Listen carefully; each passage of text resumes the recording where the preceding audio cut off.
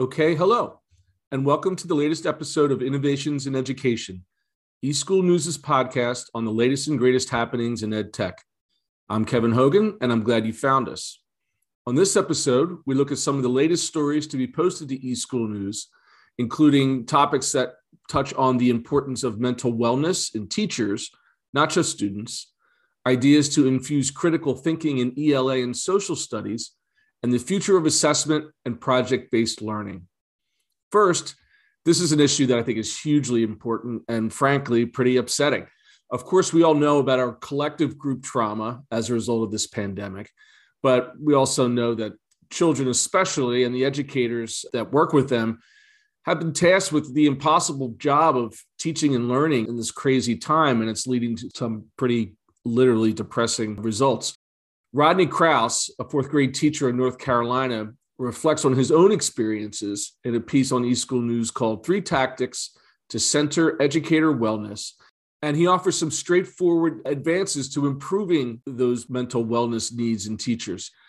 He writes, while we correctly center students in the education conversation, we also need to discover educator wellness. The 2021-2022 school year is notable in that it's marked by a shocking staff shortage that continues to grow. One reason most likely is the extreme measures that teachers have to endure to ensure that students get a great education. Think about stuff like giving up lunchtime, planning periods, days off, professional development on your own time. This means 48% of teachers are thinking of quitting, and that number could be growing. So are there any solutions? Rodney has a few. He writes, number one, it's important to infuse SEL, social emotional learning, into the classroom. Beginning to incorporate social emotional learning strategies into your instruction and school day can seem overwhelming. He knows it was for him at first, but once he did, it certainly was a help. Number two, he writes, bring your true self to the classroom. I'm not going to lie, as a gay man, I have encountered bigotry from various groups. But since 2008, I decided to stop hiding, and since then have strived to be my truest and best self. For me, that manifests in the little things, like wearing a pride pin on my lanyard or always standing up for human rights, even when it's difficult. And number three, find your space and connect with others. This may sound cliche, he writes, but taking time for yourself is essential. It's the time you spend working on yourself that allows you to give time and energy to others. So that was probably obvious advice, but it's also hugely important and worth being reminded of. Be sure to check the story out in the top news stories. I think I'll plan to follow some of his advice myself. Next, there's a really practical piece called 4 Ideas to Infuse Critical Thinking in ELA and Social Studies. It was written by Tara Tarango. She's the director of an education officer of the Van Andel Institute for Education. And I must admit, when I first started reading the piece, I had to do a little bit of my own critical thinking to get just what a definition is. And so went to Wikipedia, and here's what it is. Critical thinking is the analysis of available facts, evidence, observations, and arguments to form a judgment. The subject is complex. Several different definitions exist, which generally include the rational, skeptical, and unbiased analysis or evaluation of factual evidence. So, phew. And before you say anything, I checked all the primary sources on that Wikipedia definition, and they all are accurate. So anyway, as we go further into this, Tara writes about 4 different ways that you can use these elements to put into ELA and social studies.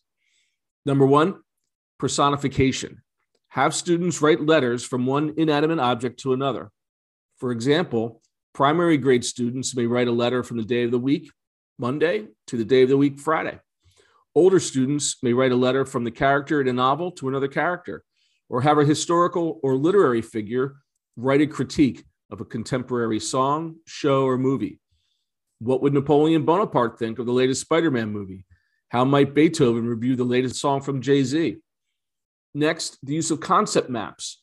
Create a concept map after a read aloud or guided reading session that focuses on the reading and comprehension strategies. Then have students investigate related nonfiction content and have them revisit their own concept map adding expository information in a different color.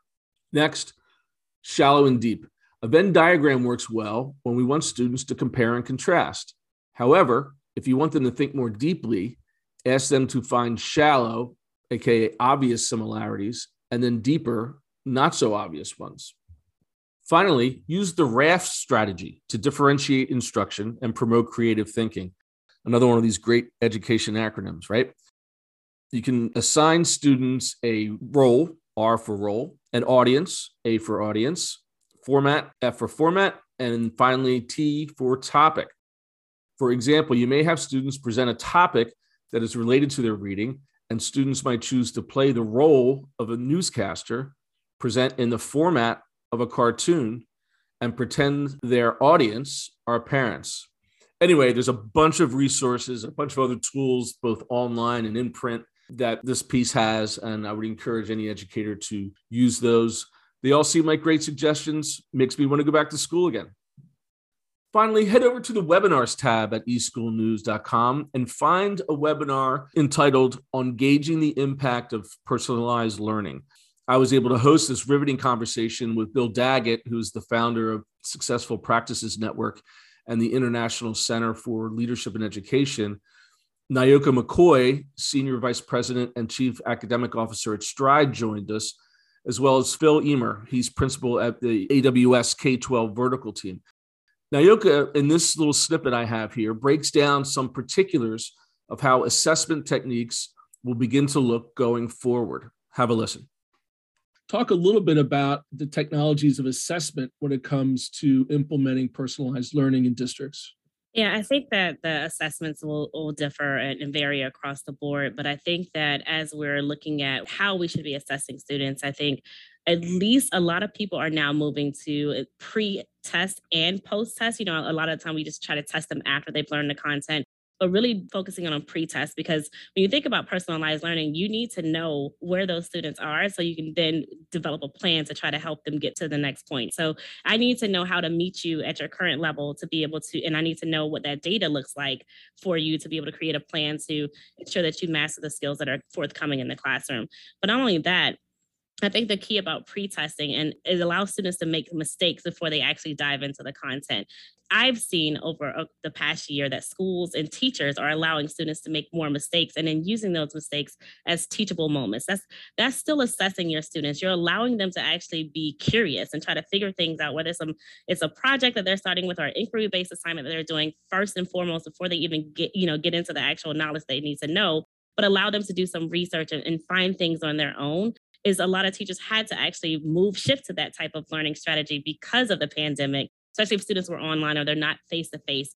When you're online, you have access to so many materials. And I think Bill kind of alluded to that.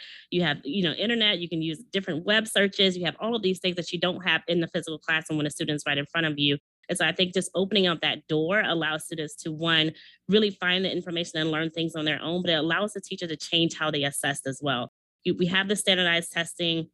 We know that's a thing. We have a unit test. We know that's a thing, but also just testing as the students are going through the process. So checks for understanding, whether you're doing a quick pre-test or a quick in the middle of the session test. And so, when we're in live sessions, you just want to stop for a moment, engage where the students are to make sure that they're, one, following along, or everybody's moving in the same direction. They might not be moving at the same pace, but at least they're going in the same direction. I think it's key for teachers to be able to pivot and be able to do that in an informal way, but then also to have the formal assessments as well. And you find that a lot of districts and schools are trying to figure out what tests work best, right? So NWA, STAR, we use those tools, but trying to figure out, are they truly predictive of what the student will do on the state assessment, and trying to figure out whether or not it's a true gauge of students' growth. And so I think we also have a lot of districts that are questioning that as well. There's iReady, there's Dibbles, there's a lot of different assessment tools out there. Everybody's trying to figure out what works. But I think as far as a part of personalized learning, having those more informal checks is really what's going to help students grow, because you're working with that student, whether it's a one-on-one or a small group basis, to ensure that they're mastering those competencies. So that about wraps it up for this episode. Be sure to check back on eschoolnews.com for all the latest and greatest news and analysis for what's happening in the EdTech space. eSchool News is always free and always helping innovative educators just like you. Until next time, I'm Kevin Hogan for eSchool News.